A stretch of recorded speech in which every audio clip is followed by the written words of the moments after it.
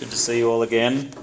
For those who don't know me, my name's Matt. I'm on staff here with the Christian Union, and I'll be taking us through the passage that Chester's just read for us, which is an interesting passage and an exciting one, and I hope it encourages and challenges you today. For those of you who don't know, Richard Chin is the National Director of the Australian Fellowship of Evangelical Students. He's sort of like the boss of our boss here at the CU, so it's lots of bosses up and he's up at the top there. He came and gave a talk on Tuesday because he was in town and we wanted to give him that honour and privilege so that some of you could get to know him. But what that means is that the preaching schedule is sort of a bit kind of funky, which means Thursday today is a free hit.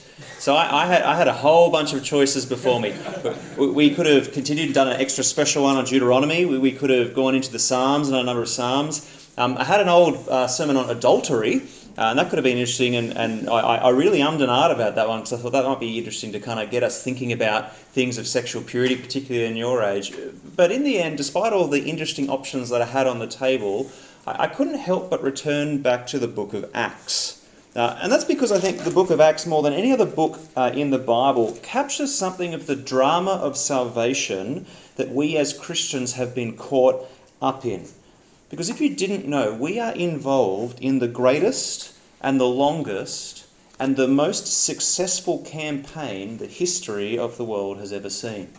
Now, you hear lots about Coke's advertising and how they've reached 99% of the world, even people in deepest, darkest Africa, tribesmen and that sort of stuff. But this is bigger. It's bigger than that. It has spanned millennia, it has transcended cultures, it has overturned empires, and most importantly, throughout the years, it has claimed millions upon millions of the souls of people. It has never stopped, it will never fail, and it will march through history until God draws that line through history and says there's no more history through which to march. And if there's anything that we want you to capture at your time at the Christian Union, it's this. It's a vision and an understanding and an appreciation that your life is not your own. But instead, having been saved by God, you are now called to join the campaign that proclaims that salvation and announces it to the rest of the world. You are part of the biggest, most enduring campaign of human history. What has happened is that 2,000 years ago, God appointed the man Jesus Christ as the world's saviour, as the world's king, and as the world's judge. And his intention is to make that known, not just amongst his people Israel, but throughout the world, to the very ends of the world. And so in the book of Acts, starting in chapter 1, verse 8, it's a very key verse in chapter 1, we see that the word goes out from Jerusalem to the surrounding area, Judea and Samaria, and then eventually to the ends of the earth. And the rest of the book of Acts sees that progression roll out. And the thing to get about the book of Acts is we are to watch the Word. The Word is the main character of the book of Acts. It's kind of weird. Normally a main character is a person, but in this case it's an entity, it's a message. And as the Word spreads out from Jerusalem all the way through to the ends of the earth, every obstacle that word of salvation encounters, it overcomes. Governing authorities? Nah. Hard hearts? Defeated. Racism? Overcome. Disaster? Ignored. Infighting? We work through it. Persecution? Resisted, beaten, defeated. And of all those obstacles, the one that I wanted to focus on today was persecution. Persecution is a big thing, I think, in the world of Christianity, increasingly so in Christian circles here in Australia. And one of the things I've been reflecting on as we think as a staff team about how we can help you become better disciples of Jesus, such that when you leave university you can be well equipped to take that gospel to the world. One of the things we've realised is that we need to spend more time than we used to spend on being prepared to face and experience persecution for believing the message of the gospel. So we need to be prepared that that's the case. Now, I was reading a newsletter recently from Open Doors. They look after persecuted Christians around the world. And one of the stories that came out was actually quite alarming to me. It's kind of personally quite confronting. There's a pastor, I think, in the 1020 window, so mostly in the Islamic world. Don't know which country he was in. And he would secretly visit people. And his daughter was at school. They found out she was a Christian. They beat her. They threw her out of the school. And they threatened that if she continued to believe in Christ, that they would throw acid on her. That's terrifying. I've just had my second daughter, and I can't think what is going on in the pastor's head as his daughter endures that? Is the gospel worth it? What enables him to stay true to Jesus and yet play with that kind of risk? Now in today's passage, the passage that we just had read for us, we see in the very first verse violence and murder. These were the things that confronted the early church. And I think it's kind of par for the course. Usually when we kind of preach or hear a sermon on this particular kind of passage, we say, well, there was persecution, but we obviously don't experience as much of it in Australia. And we kind of try and tone it down. But it occurs to me as I think about it, that's completely the wrong way to address this particular topic.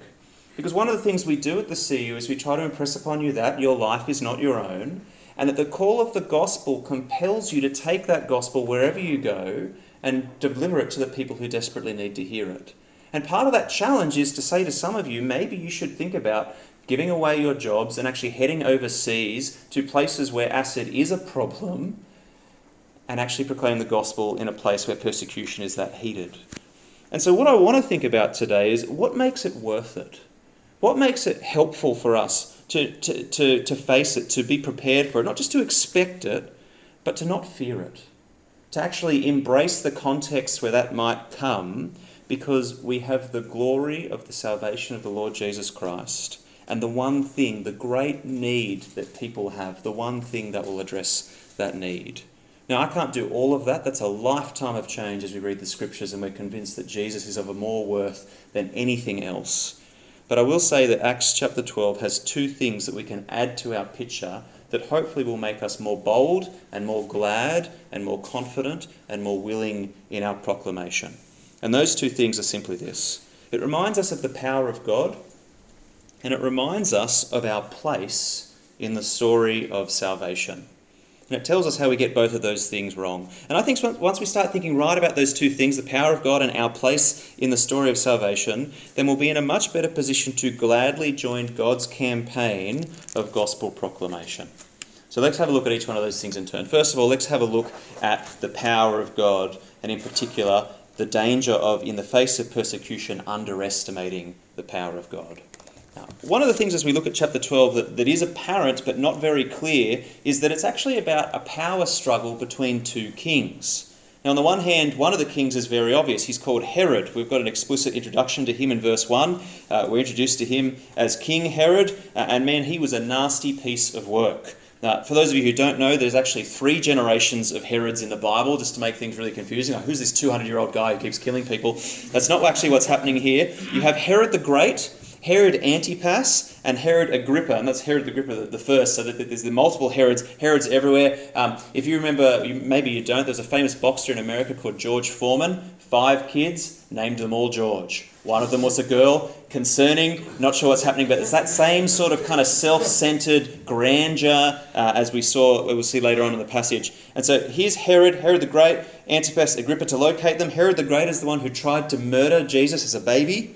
Herod Antipas is the guy who beheaded John the Baptist kind of 30 years on, and he was the one involved in the trial and crucifixion of Jesus. And then we have Herod Agrippa, and he's the Herod of Acts, and that's in chapter 12 today. And so just like his father and his grandfather, this guy was bloodthirsty and power hungry. There's your first king. The second king is harder to spot, but he's very obviously there. We see him referred to in verse 11 as the Lord. Now, no points for guessing who that is at the Christian Union. We're talking about the King Jesus. And so what we have here is a competition, if you will, a clash of two kings. One seeking to oppose the word that the apostles preach, and the other one silently, almost seemingly in the background, upholding it. And as we read the narrative, what I want you to see is the way that Luke tells it. He tells it and shows us that the deck is stacked against Jesus. So we start in verse 1, and we see that Herod, he arrests some who belong to the church, and he intends to persecute them, literally lay hands upon them to do them violence.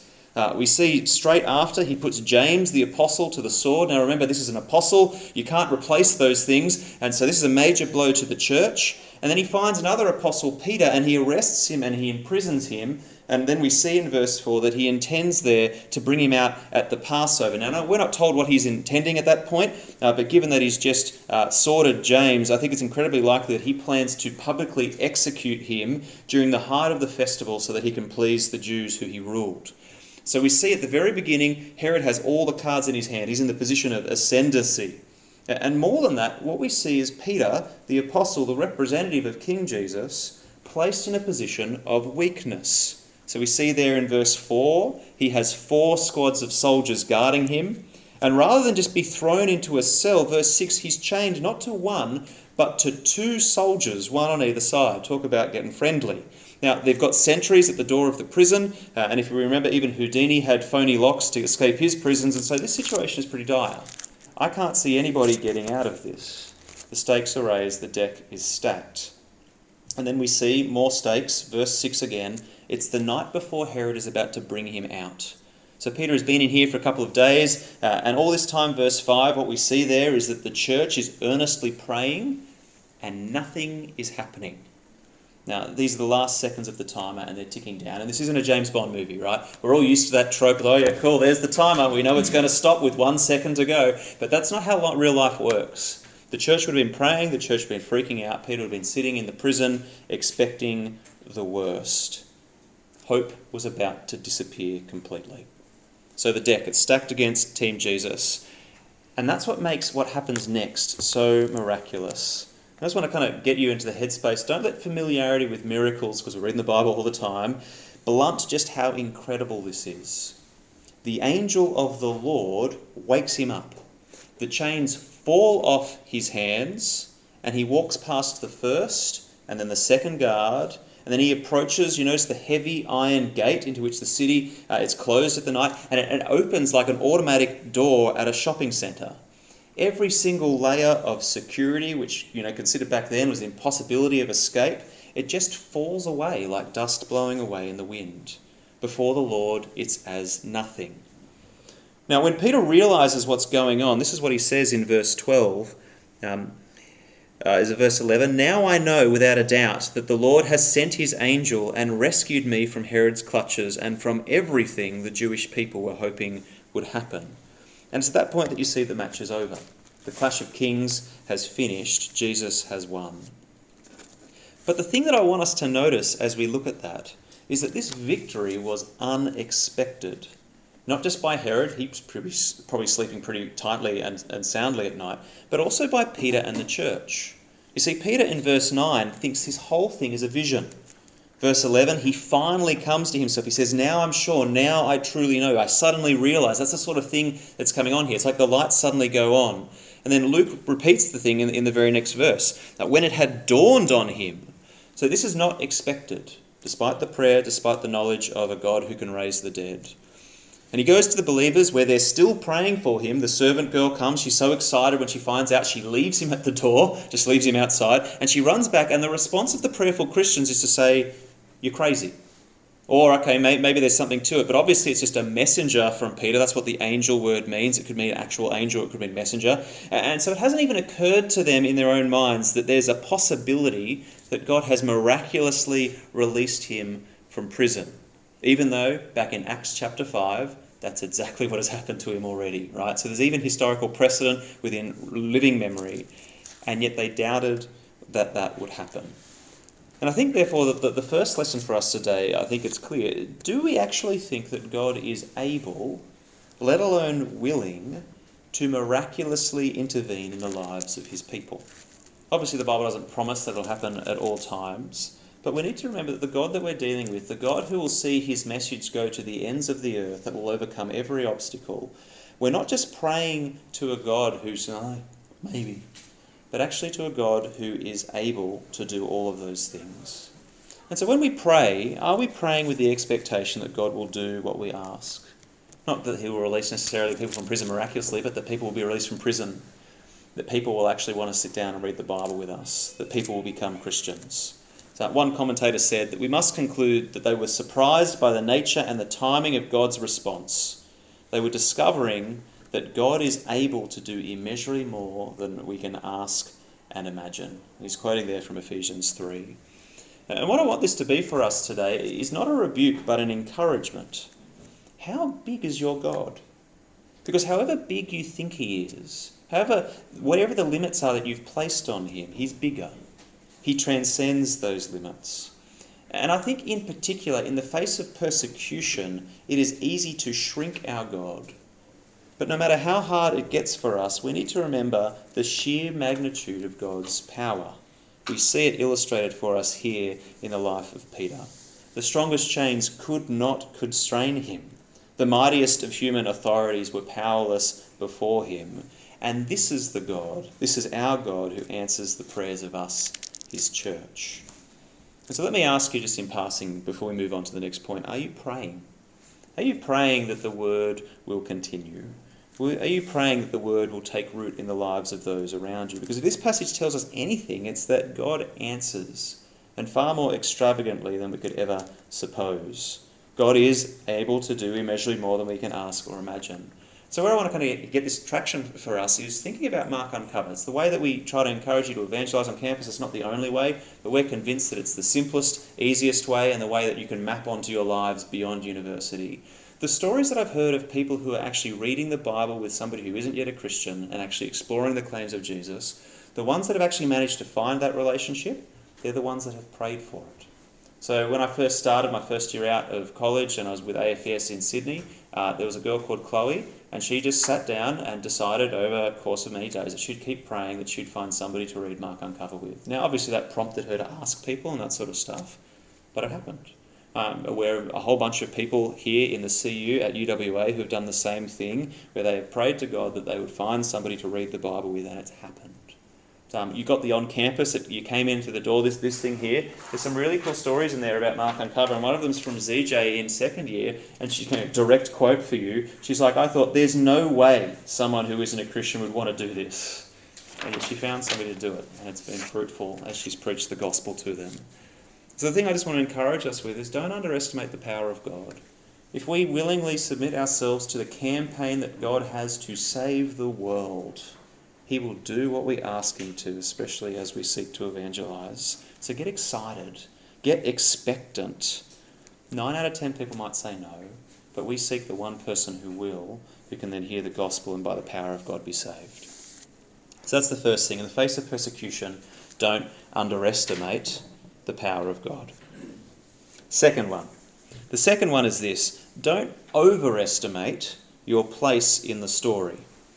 In our context, it's really easy, I think, to kind of have this unspoken gospel pessimism kind of creeps into the Christian mind. It kind of tells us that evangelism is just really hard, it's exhausting, it's pointless. You spend time trying to ask people to meet with you and they say no, and then finally when somebody does, you get all excited and they cancel on you, or they kind of meet with you for a couple of weeks and that sort of thing, and then they hear about Jesus and like, yeah, not for me. And it just feels like you're just throwing yourself against the wall. And you conclude that the soil is too hard, that people are too comfortable. You forget our first point, that God isn't powerful.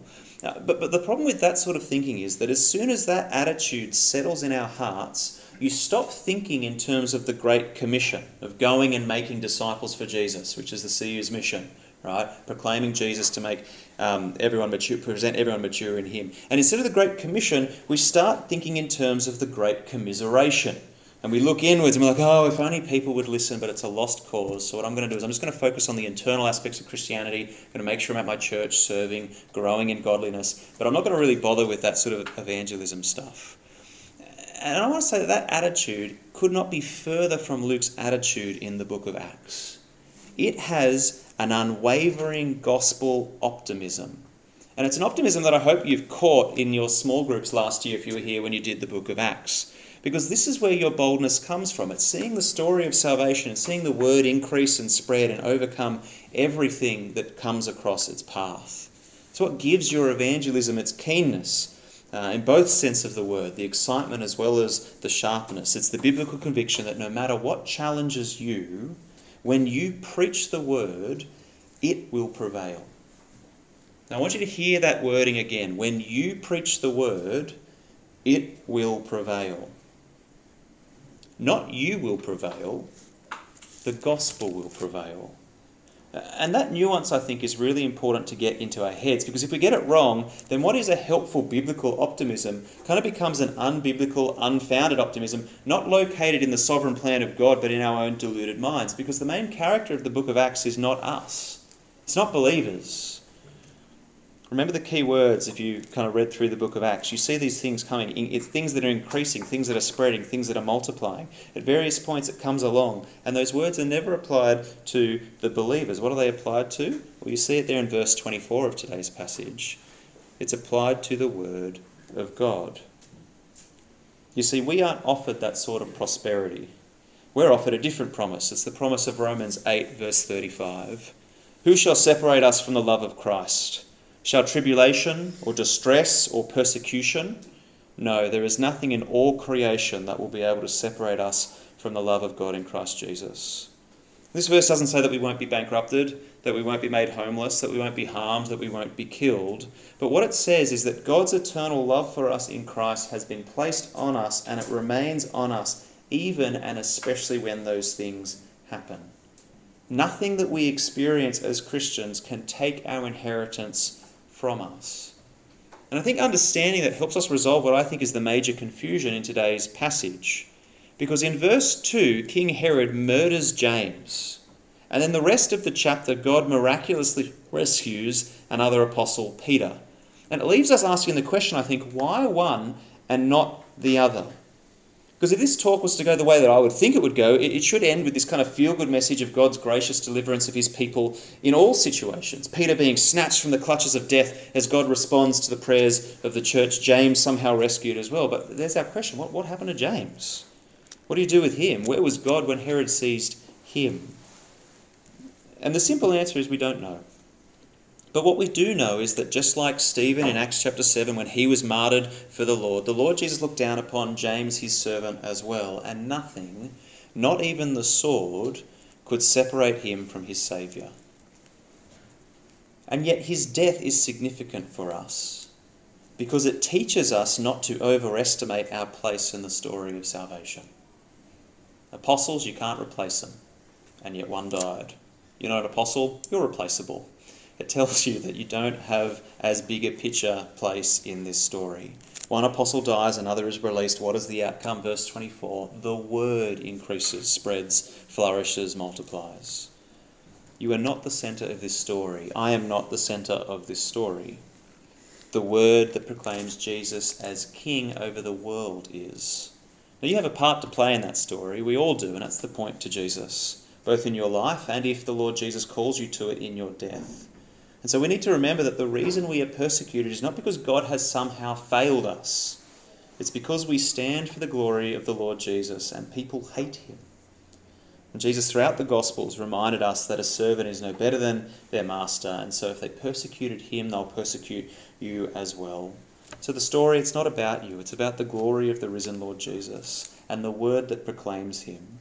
And the thing to understand is, as we seek to not overestimate our place in the story, but realistically pinpoint our place in the story, it's to realise that we are servants of Jesus and heralds of that word, that we proclaim it with boldness, whatever cost to our person, because we know two things. Our life is hidden with Christ in heaven, and nothing will stop the word, not even persecution. So have a look at verse 20 with me for a moment. Look at some of the emphasis here. Look for the king language again. Herod's back, chilling around. He's been quarrelling with some people, Tyre and Sidon. They've joined together and they've sought an audience with him. Apparently this fight has won. He's won it. And let's have a look at what happens. After securing the support of Blastus, a trusted personal servant of the king, they asked for peace because they depended on the king's country for their food supply. On the appointed day, Herod, wearing his royal robes, sat on his throne and delivered a public address to the people. And they shouted, "This is the voice of a God, not a man." But then look what happens. Verse 23, immediately, because Herod did not give praise to God, an angel of the Lord struck him down, and he was eaten by worms and died. But the word of God continued to spread and flourish. And the point at the end of the passage is just quite simple. Whatever the kingdom, whatever the personage, no matter what the source of persecution, God is showing that it cannot stand before the Lord Jesus. So do not underestimate the power of God, especially when it concerns the proclamation of his word. And don't overestimate your place in the story. Make a similar mistake perhaps to Herod and think that it's all about you. And instead of giving glory to God and putting glory in the risen Lord Jesus, we take that glory to ourselves and so incur his judgment. You see, our role, it's that of bold heralds, servants of the unstoppable word. And we can do that because of the confidence he gives us in the scriptures, and in particular in a passage like Acts chapter 12. So let me challenge you as we finish. by suggesting, respectfully, that perhaps we're too small-minded. And you see, one of the things, actually the thing that Acts teaches us, is the grandeur of the divine plan of God as it unfurls throughout human history. The unstoppable word, the word that announces that Jesus is Saviour, King and Judge, that begins in Jerusalem, that spreads to the surrounding countryside of Judea, went north to Samaria, then like a dam bursting spread to the Gentile world, to the ends of the earth, to places like Perth at UWA. It's a worldwide movement of incomparable power. And whatever comes against it, opposition from authority, hard hearts, racism, calamity, persecution, nothing stops it. And God invites you as one of his saved to join that campaign with confidence, with boldness, selling your lives cheaply, accepting the risk, holding on to what God gives us so that we can spread it to the people that we come across, whether it's here at university, whether it's out there in the workforce, whether it's on your neighbourhood street, whether it's you taking it to another country who needs to hear it more, where you don't have 3 or 4 qualified ministers, pastors in the room, but you have 0 for thousands upon thousands of people. So let me ask you then, will you let fear stop you from that great cause that God calls you to? Because you don't need to. The power of God, the unstoppable force of his gospel, it frees us to be confident. It frees us to be joyful. It frees us to accept the risk, face the hurt, bear the shame. It allows us to take what God gave us and bring it to other people, whether we're at home, whether it's abroad, whether it's in the perfect conditions for evangelism and somebody just kind of comes up to you and says, "Tell me, what must I do to be saved?" Or whether it's in amongst a hostile tutorial room where you just think nobody's going to listen to you. Because even then, especially then, in those obstacles, the word can and will increase and grow. So my question for you is, will you play your part in God's story?